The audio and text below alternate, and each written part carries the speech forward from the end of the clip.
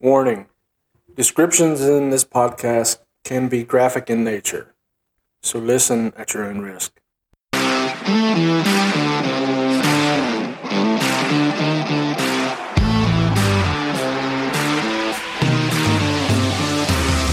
Welcome to the Battle After the Badge podcast with your host, Steve Cartmel. Steve is a retired police officer who's worked 32 years with the Lawrence County Sheriff's Office in Southern Ohio.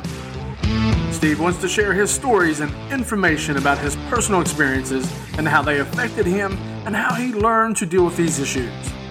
Now, let's hear about his battle after the badge.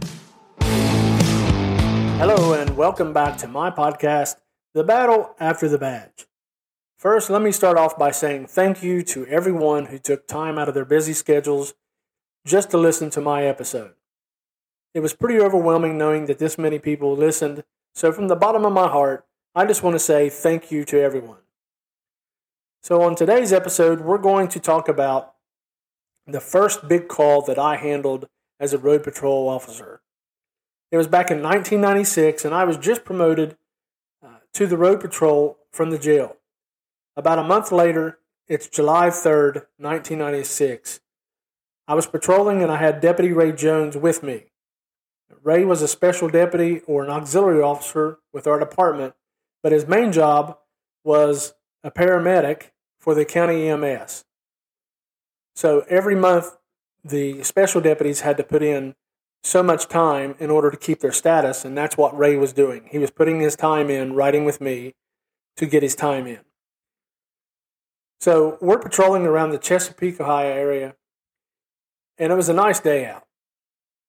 Dispatch contacts us and advises that we have a fire at the Ohio River Fireworks building in Scottown. So we run lights and siren all the way out, and we are talking about it being the day before the 4th of July and how busy this place usually is. So we get about 2 miles away from the building, and we top the hill and we can see the smoke rolling above the trees.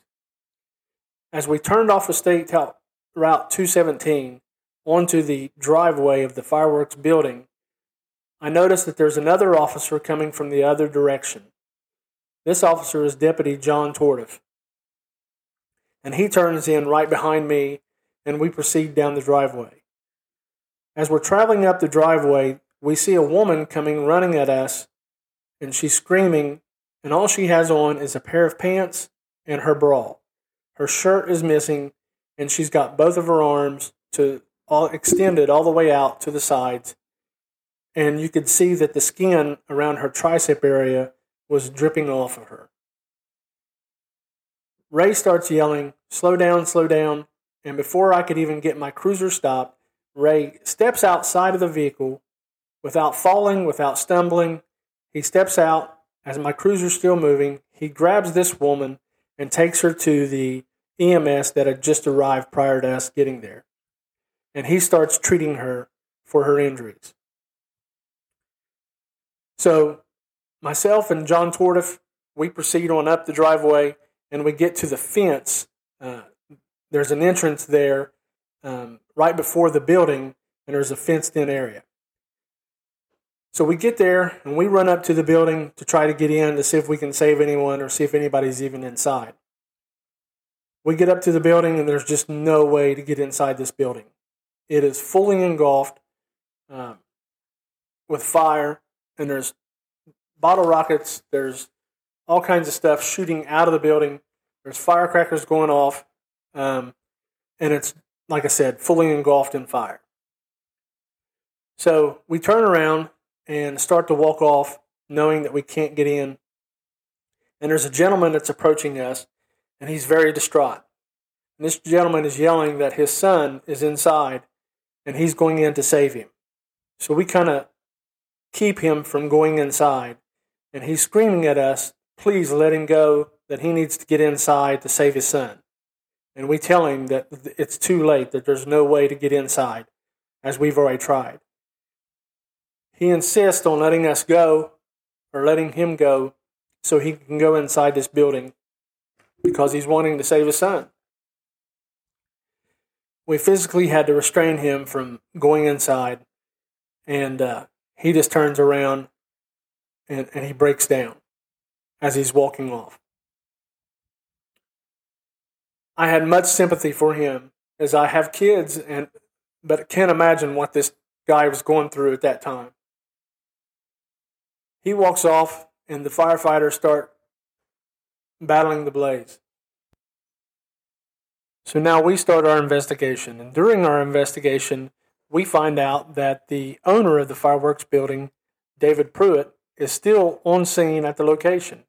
So I find him and I talk to him, and he states that there was around 40 people inside the building when someone had let off some fireworks in the back of the building. He states more fireworks went off, and it was chaos as people started rushing out. He said it looked like a huge stampede with everybody trying to get out the building. So after talking to him shortly after, I found out that the guy who is suspected of starting the fire is still at the scene also. So I locate him sitting on the ground, leaning against the fence to the entrance by the building. His name is Todd Hall, and Todd is 24 years of age at the time. So I put Todd in my cruiser for his safety and have another deputy take him to the prosecutor's office per the sheriff. We are told that there are 3 other boys ranging in ages from 16 to 19 that were with him and told him or encouraged him to light the fireworks as a prank or a joke. I did not locate them while I was there, but was advised that they were found and taken to the prosecutor's office later. Myself and Deputy Tort then searched 6 other tractor-trailer trailers that were on the property to make sure that there was no other fireworks that could possibly cause another fire. These trailers were empty. As firefighters continued to fight the fire, I met up with the Sheriff Roy Smith, our detectives, and the Ohio Fire Marshal investigator to discuss our plan of action. I was advised I had to sketch out a diagram of the building with the measurements and note where the doors were located, windows, and any exits if they were blocked from the outside or inside. So the firefighters, it took them about 2 hours to put the fire out, and it was still hot, too hot to go inside. So I started my measurements while waiting for the inside to cool down. I documented everything, and once it was okay to go inside, investigators and I made my way in. We immediately discovered several bodies just left and approximately 5 feet away from the door. There appeared to be several there.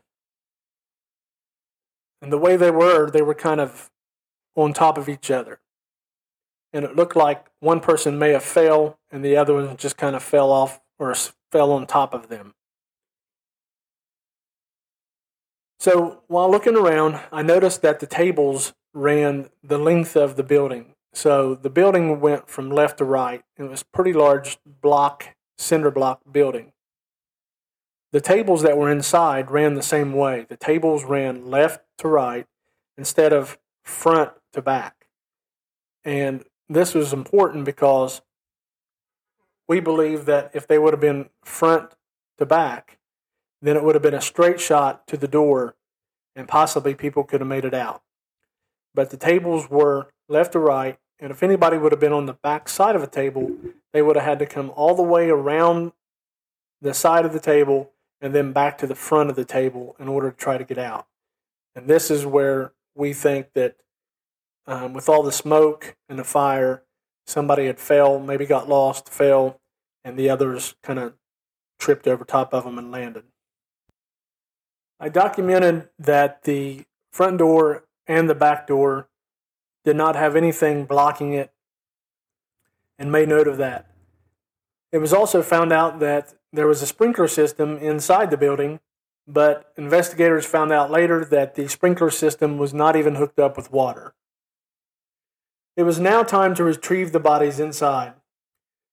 The firefighters that were there formed the line and took sheets and held them up, kind of forming a wall so that nobody could see us pull the bodies out. The bodies were severely burned and unable to be identified. One person still had their infant child in their arms. The sights and the smell of burnt flesh is horrible and like nothing that I had ever experienced before. The funeral home started to arrive and transported the deceased. A total of 8 people was found inside the building and had died that day. The 9th person died at the hospital shortly after, so there was a total of 9 people that died as a result of the fireworks fire. It was a long and emotional day. I was once told that the day that we forget someone or someone is forgotten is the day that we stop saying their names and remembering them. So I want to say the names of the 9 people who passed on this tragic day. And they are as follows: Jason Wallace, age 9. Matt Sansom, age 14. Ona Tolliver, age 8. Floyd Tolliver, age 34. Shelby Cron, age 3. Misty Cron, age 21. Ryan Aldridge, age 24. Candy Lee, age 31. And Kathleen Wilkes, age 71. There's a memorial in Proctorville with these names located on this memorial. And at the bottom of it, it says, "Taken from our lives, but not from our hearts." So, days later, the prosecutor decides not to file any charges on the 3 guys that were with Todd. He said after lengthy interviewing and investigation from his office that the boys had nothing to do with Todd setting the fire and Todd acted alone. Todd was charged with 4 counts of arson and 9 counts of involuntary manslaughter. However, Todd was found to have a mental disability. His attorney filed for a mental evaluation. It was found out that at the age of 15, Todd Hall had a skateboarding accident and struck his head, causing a traumatic brain injury, and the brain swelled. Todd had to have part of his brain removed, and he suffered significant impairment to his mental and emotional functioning. Todd would later be found incompetent to stand trial and was ordered to be placed in the Appalachian Behavioral Healthcare Center in Athens, Ohio, to undergo treatment, hopefully to get better to the point of being able to be mentally competent to stand trial. So every 2 years, Todd would have to be brought back to court and go before the court for a mental evaluation. And each year, he was still found incompetent to stand trial and would be sent back to that behavioral facility to try to get better. Todd remained in the mental institution until he died March the 8th of 2015. The fireworks store would never reopen, and the owner, David Pruitt, faced legal and civil issues stemming from the safety violations not in place in the building. David Pruitt would die in January of 2001. So that kind of talks about that day. And I went on with my career and never was offered any counseling. I learned to deal with my emotions and thought I had done a decent job until after I retired and was watching an episode of Chicago Fire. And it showed a victim and a firefighter burned pretty bad. And it instantly took me back to that day of the fireworks fire. I had several dreams about that day, and later I finally sought therapy. You know, one of the things that bothered me was I was never able to say that I was sorry to that dad for keeping him from trying to get inside. And I know people may think that, you know, that's what I was supposed to do, and I knew that's what I was supposed to do, but still a part of me was sorry seeing this guy cry because he couldn't get in to save his child. And that really bothered me. So I was never able to apologize. But one day at work, we were talking about the tragic day, and I wanted to see if there were any updates with families who had lost loved ones, and found that the 25th remembrance was just last year. And the Herald-Dispatch did a story on Jason Wallace's family, and the story talked about Jason had two sisters, Beth and Amy, who were at the time of the fire were 12 and 14 years old. And the story talked about Beth dealing with not being able to view her brother because it was a closed casket, and it bothered her that there was no closure. Well, Beth became a funeral director so she could help those facing the same issues she had. And she is now the owner of Wallace Funeral Home in South Point, Ohio.